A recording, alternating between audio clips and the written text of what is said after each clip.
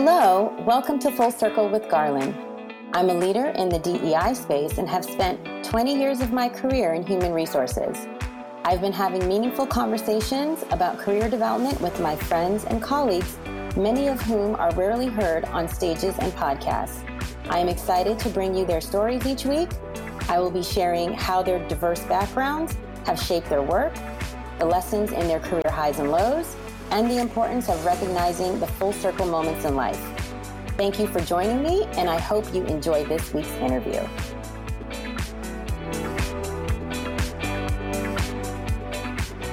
Welcome to Full Circle with Garland. Today's very special guest is Virginia Ginny Clark. I have had the pleasure of getting to know this wonderful woman, I'd say over the past 3-4 months. I came across her content on LinkedIn. I started listening to her amazing podcast, Fifth Dimension Leadership. And then I was in a clubhouse room with her. And that's when I knew I have got to get this woman on my podcast. She is, everything. I feel like there's women that you meet sometimes in this world and you just think, I know she knows her stuff, but 2, I know she's been through it. And 3, she's just speaking from a place of inspiration, like channeling inspiration. And so every time I'm in a room with her, anytime I have an opportunity to listen to her, she's one of my icons, as you would say, right? And so for me, I feel like it's been such a joy to have her on today.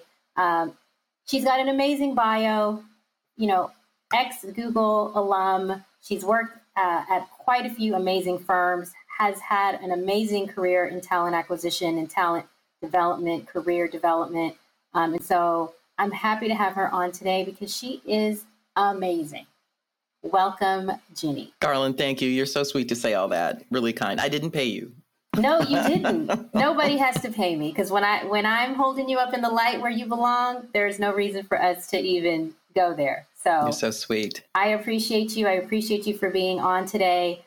I love having guests like you on because I feel like there's so much information that you can share, your own lived experience, along with just what you have, I think, customized for yourself in order to create the life you want. I'm all about us trying to create lives that we want, being intentional. So I appreciate having you on. So I'm going to jump right in. I start off always asking guests about their upbringing, what shaped them, parents, schooling, like how did you become the person you are today? So tell me more about that. Yeah, I was really fortunate. I had 2 amazing parents. My mother was from Tuskegee, Alabama, which has a rich history in the Black community.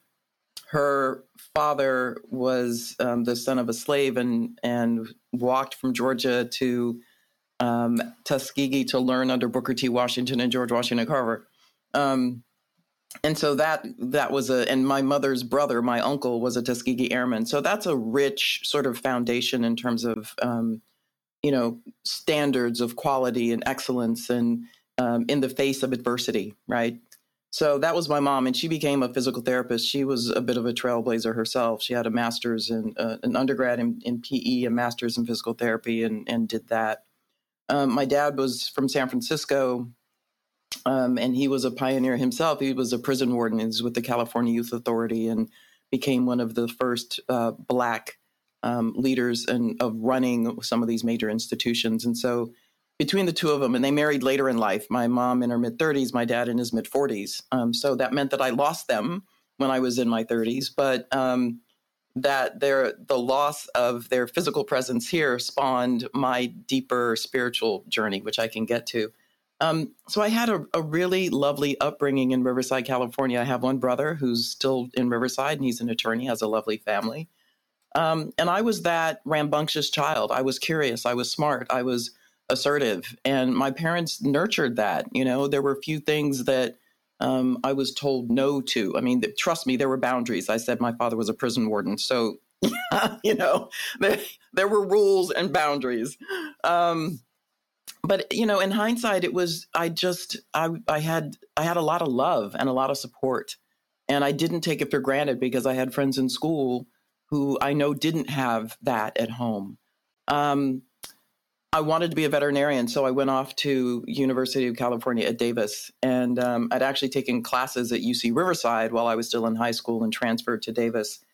And I got there and I was like, you know what? Animal science is not for me. I made a mistake. Never mind. Puppies and kittens sounded great. Sides of beef and flipping sheep, not so much. So I majored in French linguistics and was very active on campus. Took leadership roles, working the chancellor's office, that sort of thing. And then when I graduated, I became a college recruiter for the University of California. And after that, moved to Chicago for grad school, and kind of the rest, that's where my career started to really take off. Yeah. So in those formative years, if you look back on, traits that you've had, competencies that you, just natural abilities that you built upon, how do those show up for you today? Yeah, well, it's so funny. You always kind of resent having a sibling sometimes, right? I only had one. So, and my brother and I are completely different. I was the child who came out early. I was a couple weeks early. My brother was a couple weeks late. And I came out screaming. They had to induce labor with him. I mean, it was just so, I was that assertive, risk-taking child.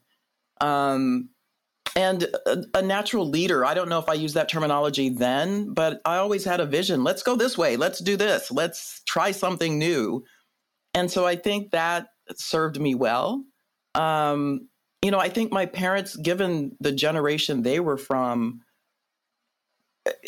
maybe unintentionally wanted to moderate some of that enthusiasm, knowing that a 6-foot-tall Black girl probably needed to set some more reasonable expectations for what was possible.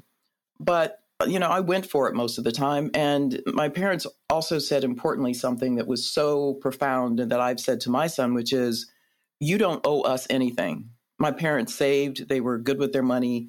They put me and my brother through college. And they made it clear that we didn't owe them anything. And they said, we're always here for you. We're your safety net if you need it. We'll give you frank feedback and, give you an opinion, but we want you to be empowered with making the decision and owning the consequences of your decisions, which, that was so forward thinking. That was not common in a lot of households. So yeah, I'd say that's forward thinking even today. When you hear about helicoptering parents, that's huge. Yeah. Yeah. My dad did say something once to me. He knew me so well, and both of my parents did, but my dad especially, he was really my coach. And I can't even remember, from the time I left to go to college until he passed away, he would call me every Sunday morning and we would talk for the first half hour about business and jobs and all that stuff, leadership, money. And then my mom would come on and we would talk about other stuff, how's my health? Am I taking care of myself? Money, managing money. What are you doing? Who are you hanging out with? Those kinds of things. So it was wonderful that I had both of them. But, I think it was my dad who said, there were a couple of things that he told me that were really important. And in college, or maybe high school, he asked me once, Ginny, why do you get B's? And I said, well, Dad, I made up something. I said, I want to be well-rounded. And he said, I know you can get A's. And he called me out. He was right. I was actually kind of holding back because I didn't want to be that person. I didn't want to be, the smart, always having to, it started to feel burdensome for me to have so many things going on that other people didn't have. I was always so conscious of the gifts that I was given. So that was an interesting dynamic. Wow.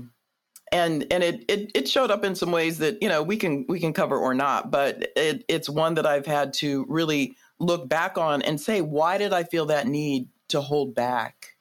And so, I tell especially young women, don't hold back.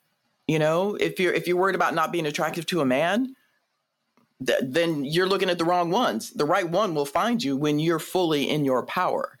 And it took me a while to get to that place of really deeply understanding that, but God knows I certainly am now. Yeah. So you are, I'd say, known for career mapping. That is, I think, one of your not only tenets, but just I think how over your career you have, discovered you've got a knack for this, developed a framework around it.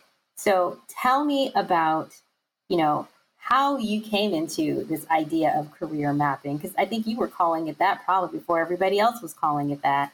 Well, maybe. Yeah, I mean, I feel like I just heard about career mapping maybe 4 or 5 years ago.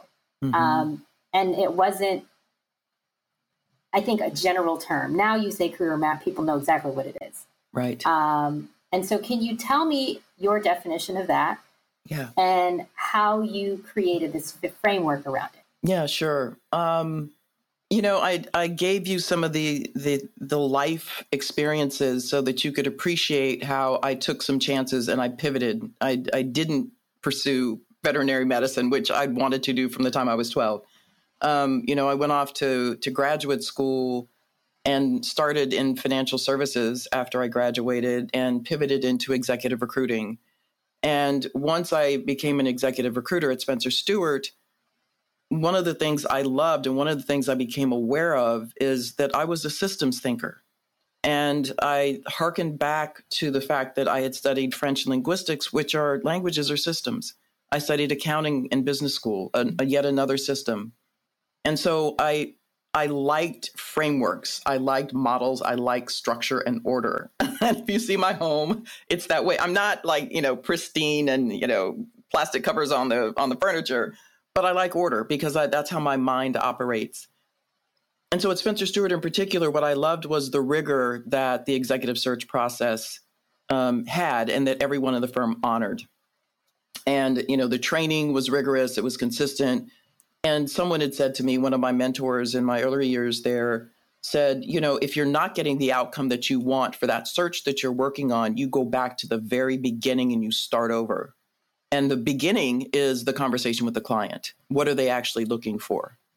So that really stuck with me. And the fact that I had these changes in my careers gave me an appreciation for competencies, which, as you know, is one of my favorite words, one of the most important words in my book, Career Mapping, and something that I think is essential when you're assessing talent. I don't care what level talent. I don't care what level, what kind of an organization, what function, it doesn't matter. Competencies reign.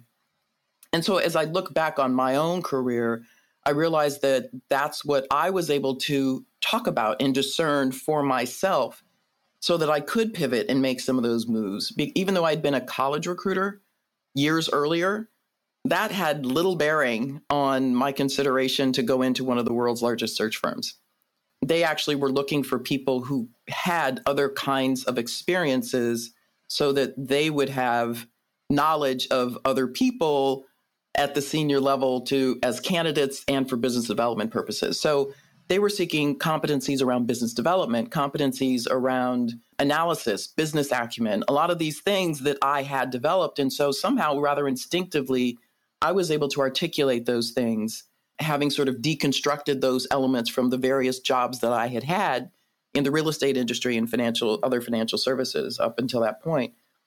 And a couple of, and this kind of goes back to my upbringing. I didn't mention that it's probably not too far-fetched to imagine that based on what I told you about my parents, they had a very service orientation. And I can remember being in Chicago in the Equitable Building on Michigan Avenue and on the 34th floor in my office and kind of looking down and thinking, there are a lot of people that are never going to have access to a search firm like this, and particularly people of color. And I thought, man, I would love to share some of the secrets and some of the nuggets. They're not secrets, but some of the foundational elements that people take for granted. And so I started writing this book in 2003. And I left Spencer Stuart in 2009, committed to getting the book published and really wanting to be kind of the Susie Orman, if you will, in the career space. I got some of that done. I got the book published. The Susie Orman piece didn't get there, but you know why? And I don't often share this, but I think I wasn't convinced that the Ginny Clark brand was enough. And as I look back, and I remember too, one of the other teachings from my mother, and I'm sharing this because I think people sometimes are, they don't take into consideration some of the early learnings that are deeply embedded in the psyche.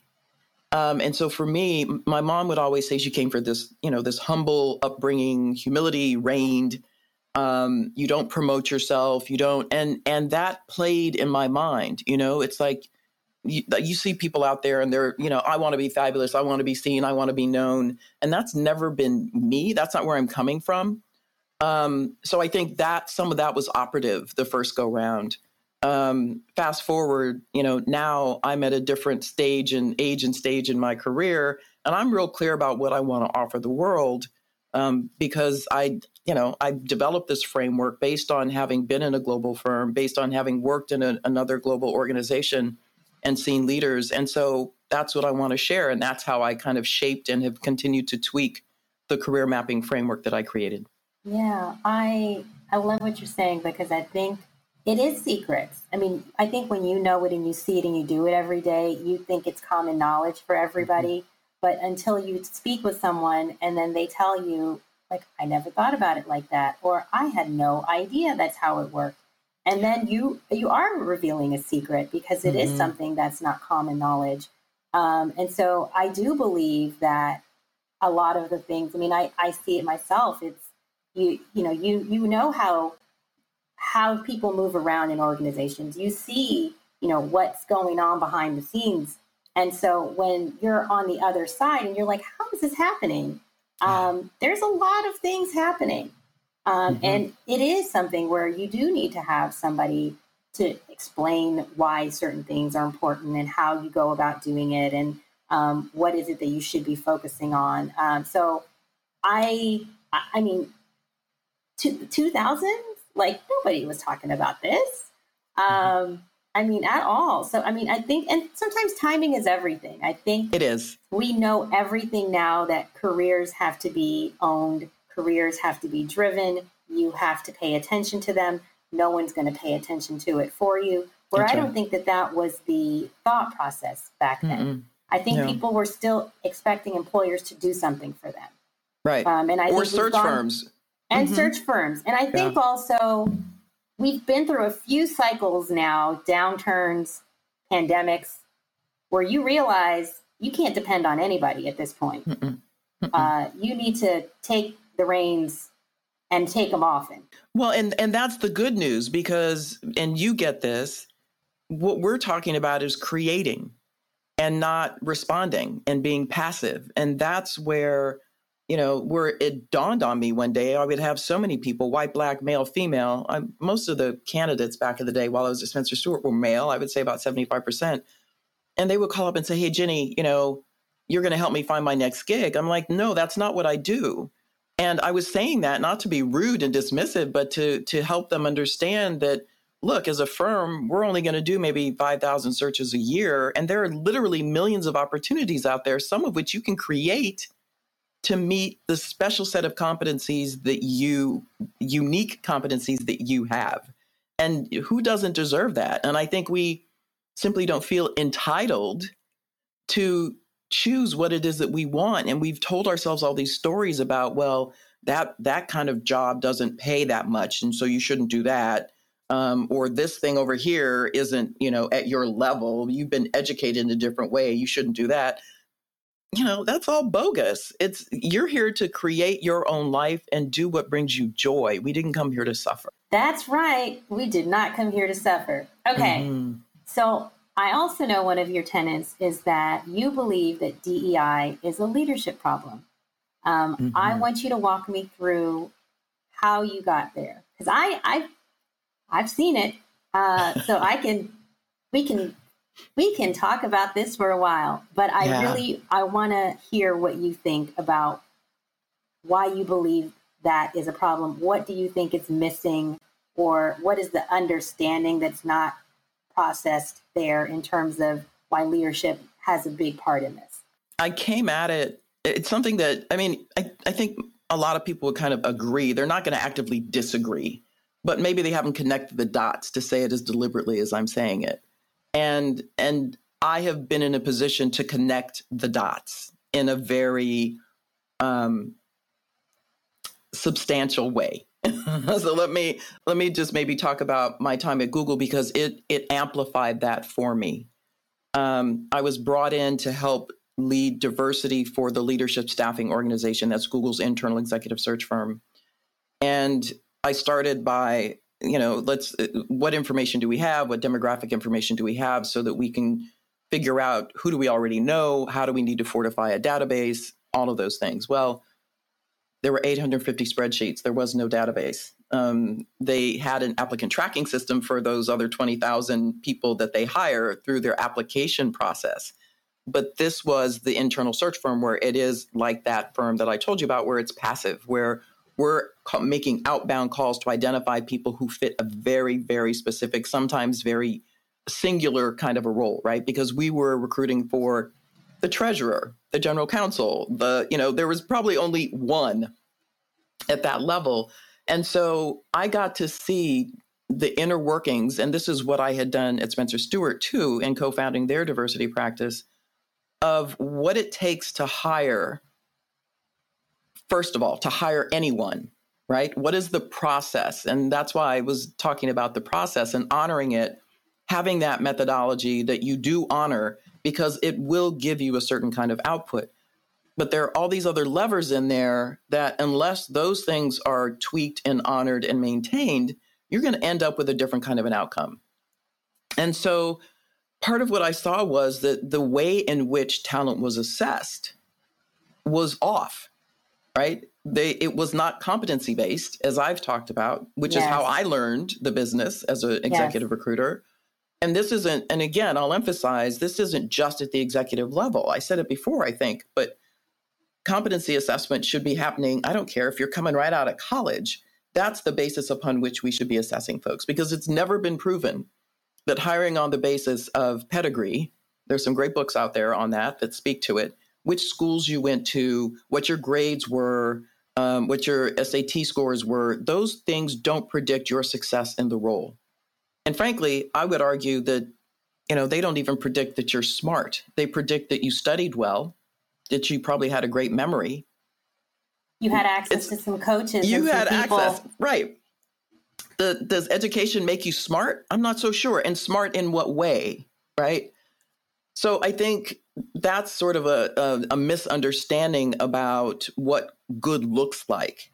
And from a diversity standpoint, we know that, let's just pick Black people as a cohort of color. We know that we haven't had access to the same opportunities, from education all the way through jobs.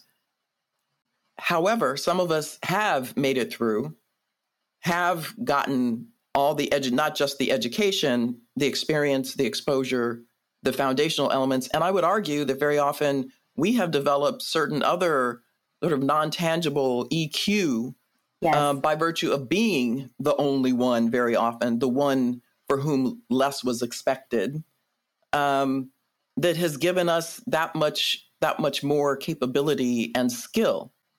So kind of putting that aside for just a minute, in terms of, what is this hiring system saying to us? Because that is what's feeding the representation in an organization that everybody's crying for now. Oh, we need Black people. Since George Floyd was killed, everybody's waking up to, oh, there are all these disparities. Oh my God, am I biased? Oh, what does this mean? So I looked at that. And then the other role, and I had two other roles while I was at Google simultaneously. One was I was asked to create their internal mobility program for their senior leaders. And that was based on career mapping. I did that. And, one of the first questions I would ask these senior leaders is, what do you want? They're like, I don't know. I've been doing this for the last 10 years. Okay, but let's deconstruct what your competencies are, and not just look at all the open roles that you might be suitable for, but what do you want? So that if it's not open right now, because we're only talking about one company, a big company, but only one company, let's see if we can't create something for you. So that was, and we had 500 people come through that in the 4 years that I was there. Wow. And a nearly 70% retention rate. So I'm really proud of that.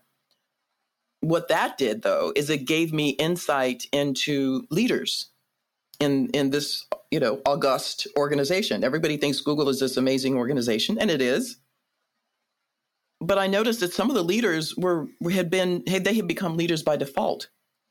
their tenure made them kind of bump them along. For a hyper-growth company, you just all hands on deck. Who's ever sitting in the corner seat? Well, build out those 100 people beneath you and just keep going, riding the wave.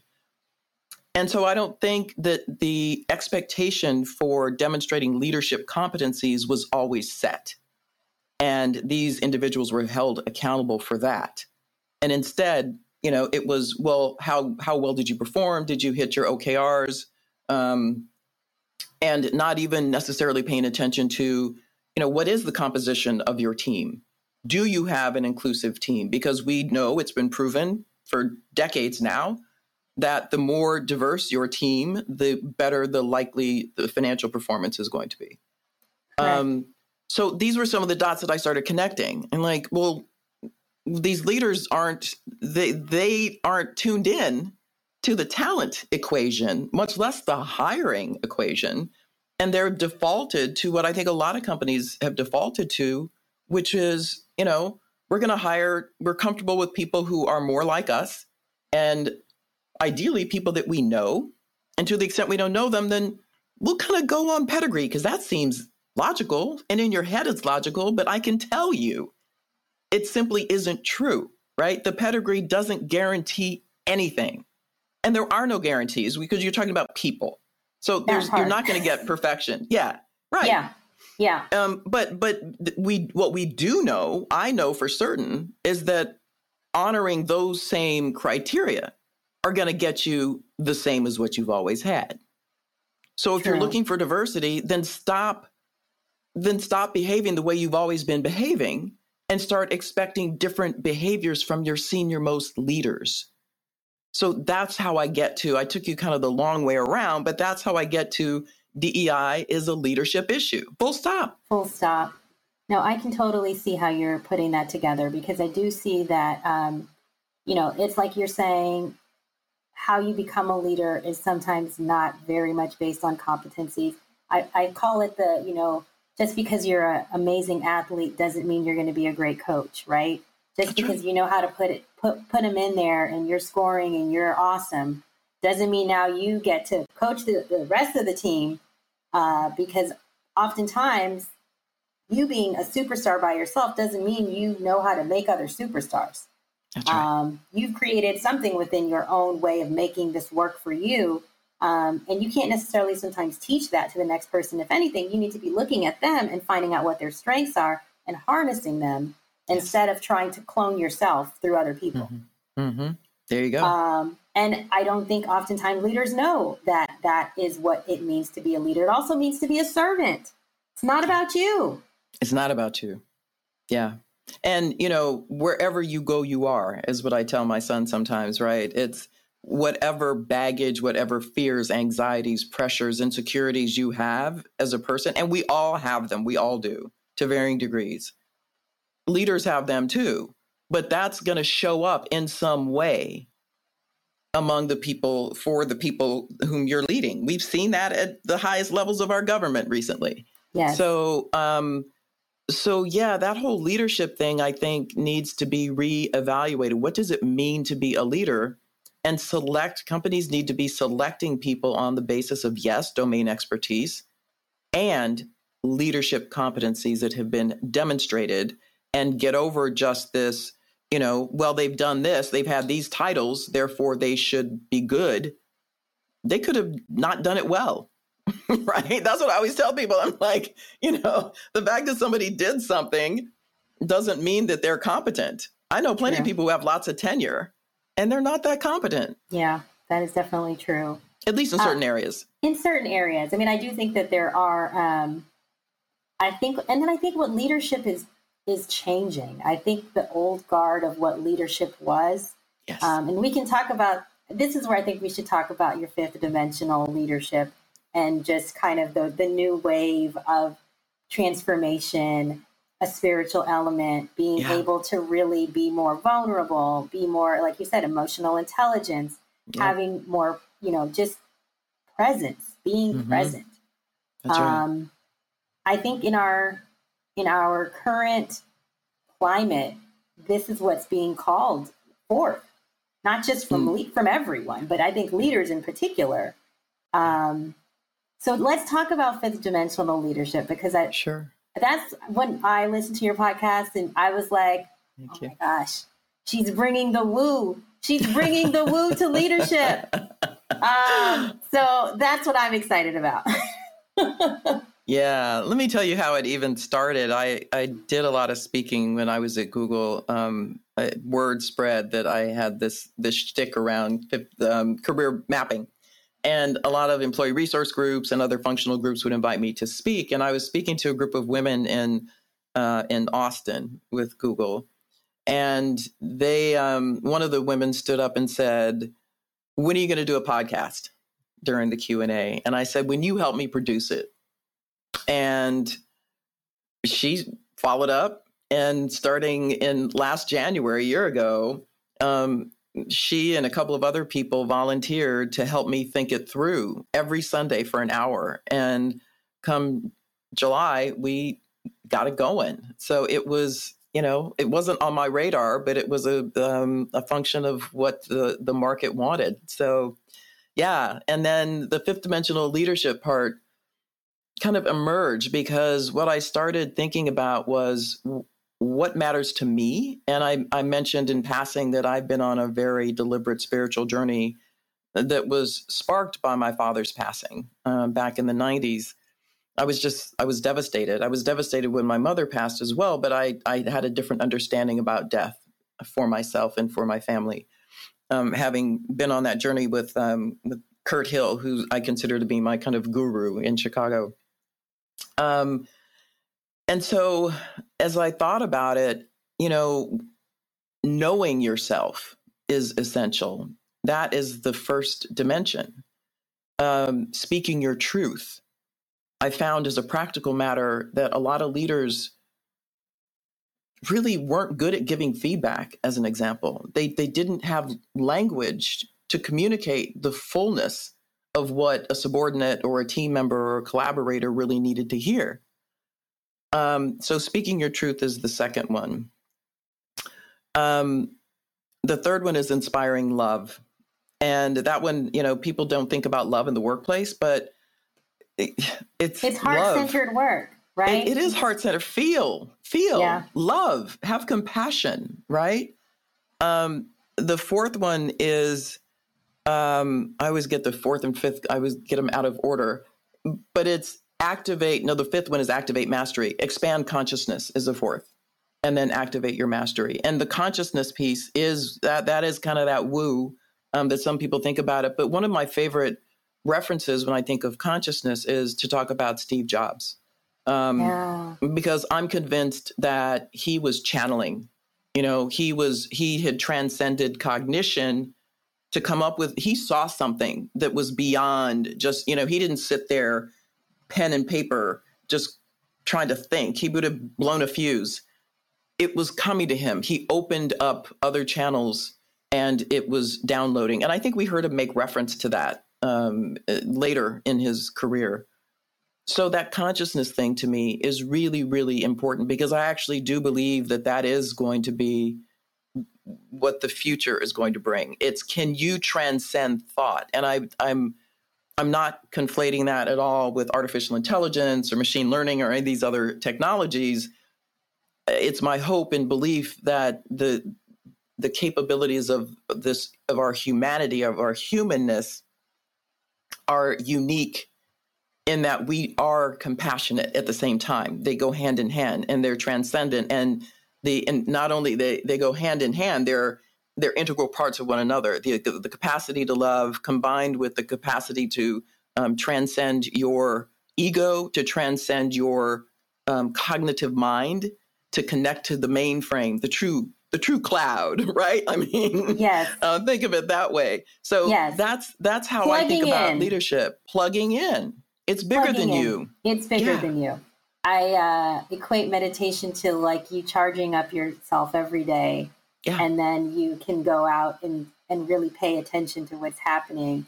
But if you're fried and you're tired and you haven't plugged in, then how are you going to know what's even happening around you? you're running on fumes. You're not plugged in. And that's why I get up every morning, usually around between 4 and 5. I just wake up. It's kind of annoying on the weekends, but yeah, that's why I meditate. That's how I try to reconnect with the mainframe, so to speak. Yeah.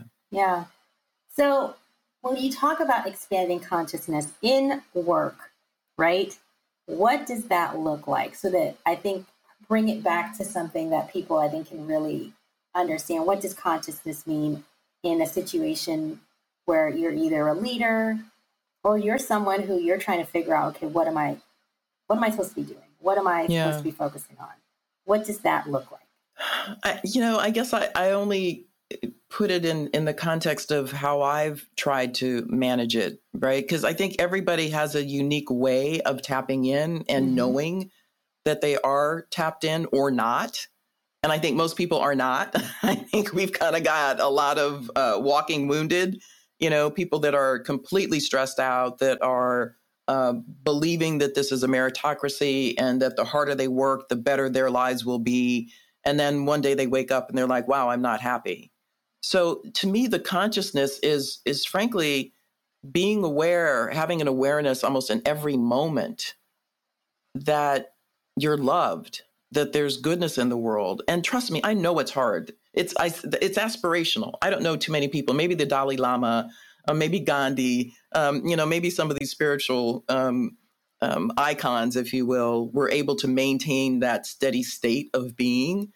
It's a state of being. And I make a big distinction between doing and being. Now, yes, we're talking about meditating, which is a doing, but we have to do in order to open up the portal so that we can simply be and be connected to something that's bigger than ourselves.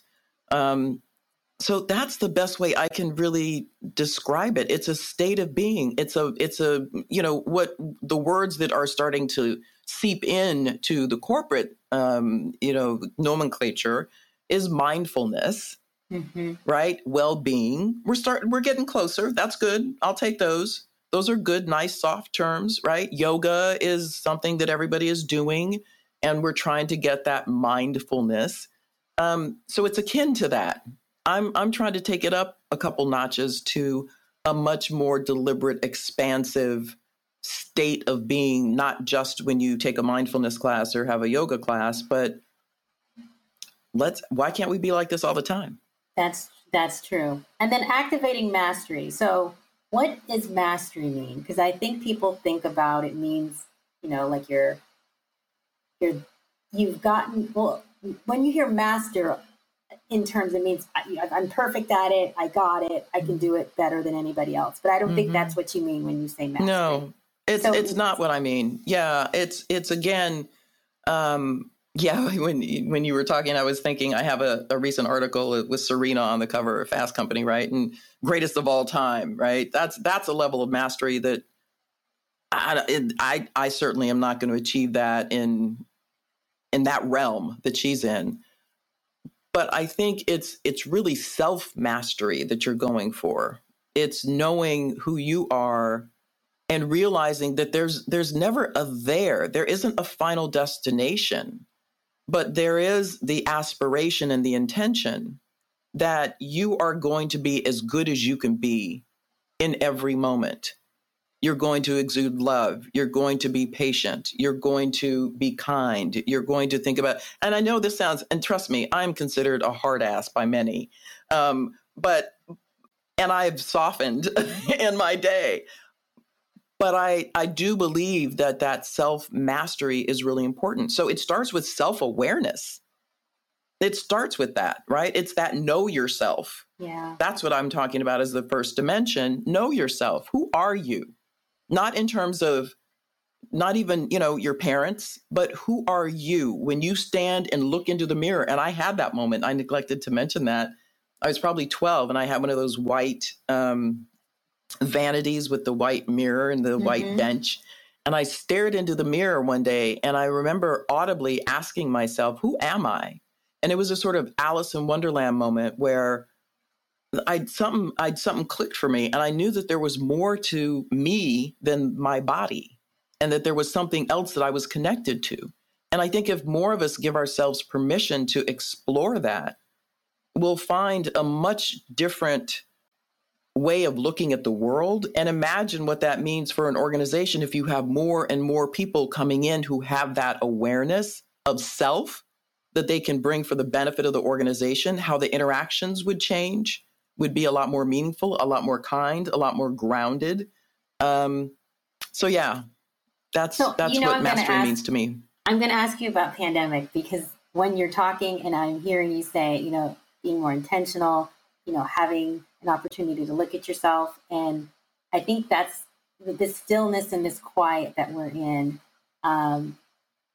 is not anything any of us could, one, have predicted would have been coming. But two, now that we're in it, some people are in love with this time. Some people are struggling in this time. What do you have to say for both sides of that? Like, if you're having a tough time, what are those things that you need to be digging a little deeper to see or focusing on, or just what you think about that in general? Well, fundamentally, I believe that everything happens for a reason, no matter how heinous and awful or how beautiful. We've, as I often tell myself, I brought this to myself for a reason. I needed to learn something about it. And I think as an entire civilization, human civilization, we needed and still need to learn something about ourselves. We've been forced to go within, stay at home, go within. That's not a coincidence. And so I think it's an opportunity for people to do that. I think that's what, if you believe in God, if you believe in Allah, if you believe in the universe or source, whatever language, I happen to believe that that's why it's happening. And so I urge people to try to say, as opposed to feeling like you're a victim to these things that are happening around you, how did you contribute to this? Right? We're all experiencing it. And I don't think we're being punished. I think we're being shown another way. And it's my vision that we're going to open up into something really different. I have no idea what it is. I don't know. But I just feel it, that it's going to be heart-centered, to use your term. And it's gonna call out a whole nother way of us treating one another. Yeah. That's my vision. Same. That's why I started my podcast, because I was like, we need to be expanding this conversation further, getting it out to more people, and not necessarily feeling like, you're alone in whatever it is that you're doing. We're never alone. We're never alone. No. There's always, and I have to remind myself often, when something's going wrong, and I'm fiercely independent. But in my meditation, part of what I try to do is to say, guide me, surrender, fall back, let that cognitive, egoic mind fall back and let in some of the other forces that are there that are conspiring to support me. How about that? The universe has your back, always. It always does. Yes, it does. Yes. Okay. So I have one more question. And I think this one is more because I see it all the time. And given that you were working to help internal mobility, helping people move into their next opportunity, what are the things that you see that people of color or women either aren't doing enough of or don't understand in terms of how to move and advance their careers? Yeah, that's loaded. I guess.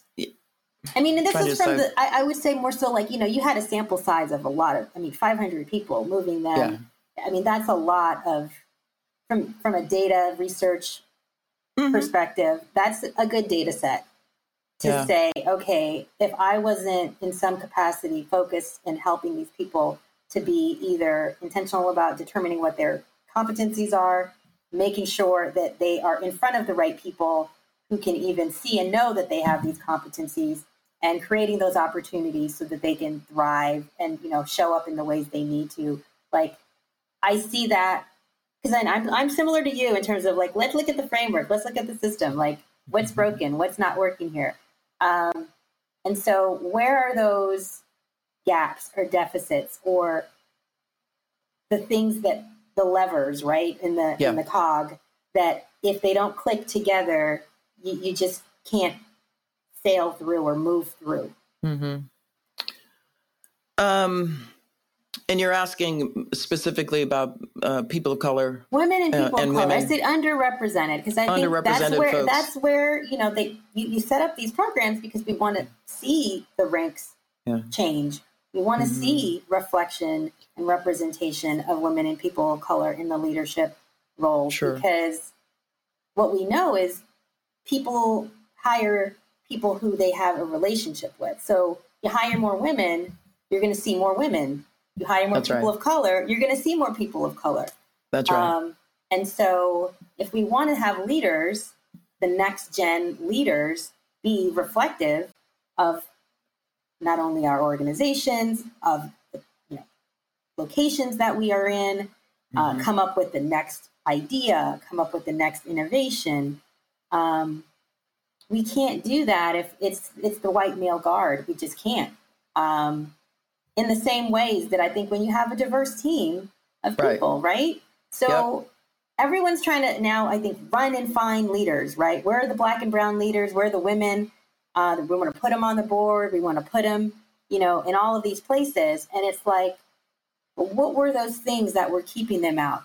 So much of it is what I described before. It's the biased system and fundamental beliefs. And I saw this early in my career where people would kind of look at me and yes, I went to Kellogg and I, dressed the part, spoke the part, all those things, but I wasn't given the same opportunities as my white male colleagues.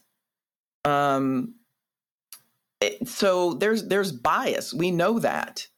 It's you think about Black folks and what we've been through for the last 400 years in this country. And we have been told that we're not good enough for multiple generations.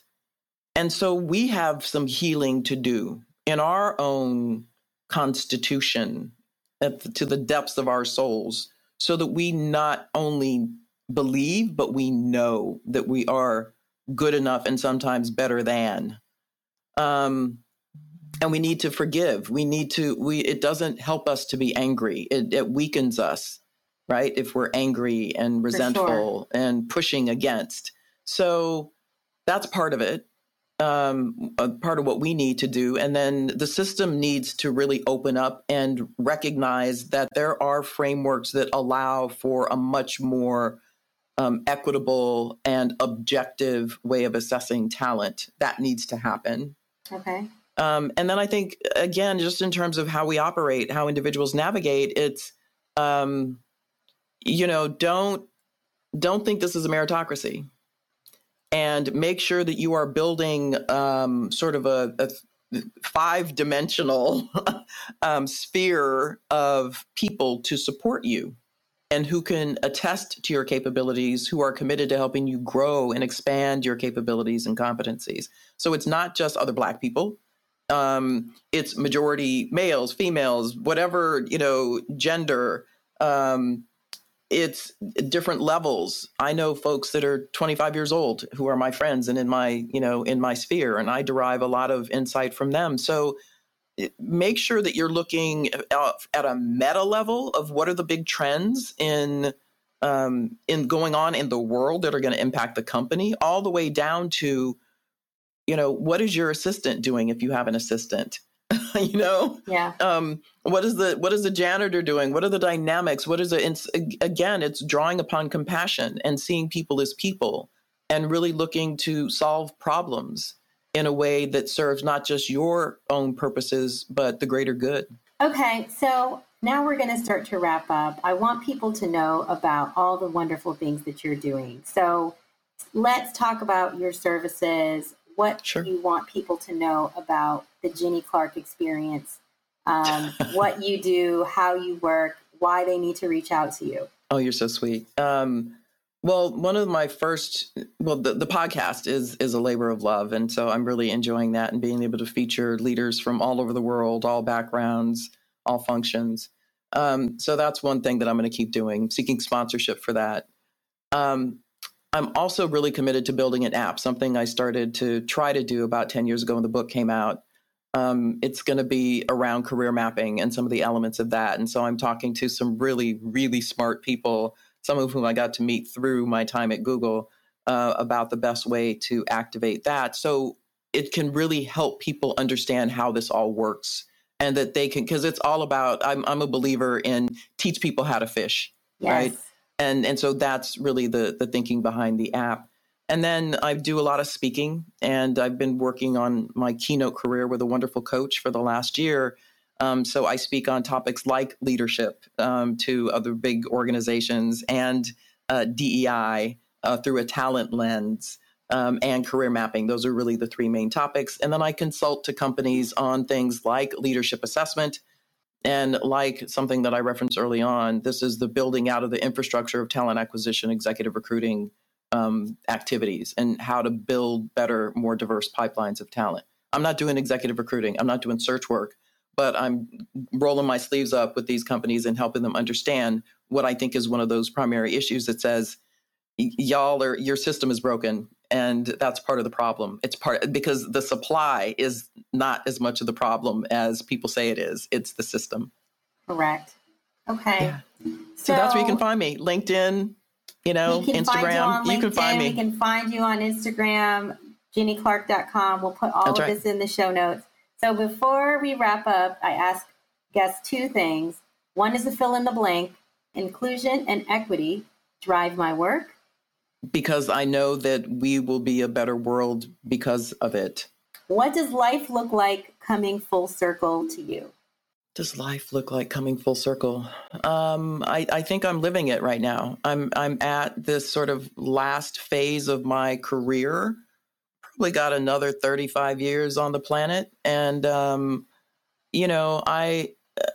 just so aware and so grateful for all the experiences that I've lived so far. And I'm ready to leverage that awareness for the benefit of other people. And that feels amazing to me. And I have no fear. I'm not afraid of anything. And that to me is just glorious. That is glorious. No fear, going for it. That's fantastic. Okay. Well, I mean, maybe there's little doubts from time to time, but no big fear. We brush those off.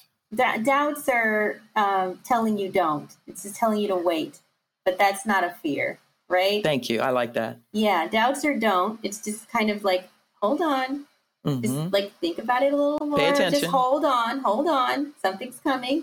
Just hold. That's right. But that doesn't mean you're scared. It just means you're just, let's hold on.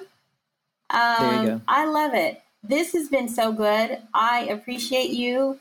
Everyone needs to listen to your podcast. They need to get your book. They need to find you. I am excited for you. I know we're not going to be able to find you after this. You're going to have an agent. So somebody told me to get one. Yeah. Garland, thank you. You are a delight. You just inspire so many. You're just a joy and such positive energy. Thank you for bringing it to the world, my dear. Thank you. What a great conversation with Jenny Clark. I enjoyed her so much. I think the one thing that she said that I will be quoting, you are here to create your own life. We did not come here to suffer. I think so much of when we think about work sounds like it's got to be this labor intensive, toiling, horrible thing. And I think when you really understand that work is about you bringing your competencies, your gifts, your talents, and really sharing that with the world, work takes on a whole different meaning. And so what I enjoyed about our conversation is she talked so much about creating and designing your life and how you can use your work to do that. The thing that I think worked for me with her conversation was we went over one, of course, competencies and the importance of those and figuring out what your competencies are so that you're really able to articulate how the work that you do is enhanced by your competencies. When you look at going for different positions, when you look at your existing work that you do, when you look at the next role that's ahead for you, knowing your competencies, and even if you're continuing to grow them or just learn new ones, I think it's huge to be able to determine what those competencies are so that you can, again, have come to a place of, as she says, activating self-mastery. Like, you know what it is that you can do.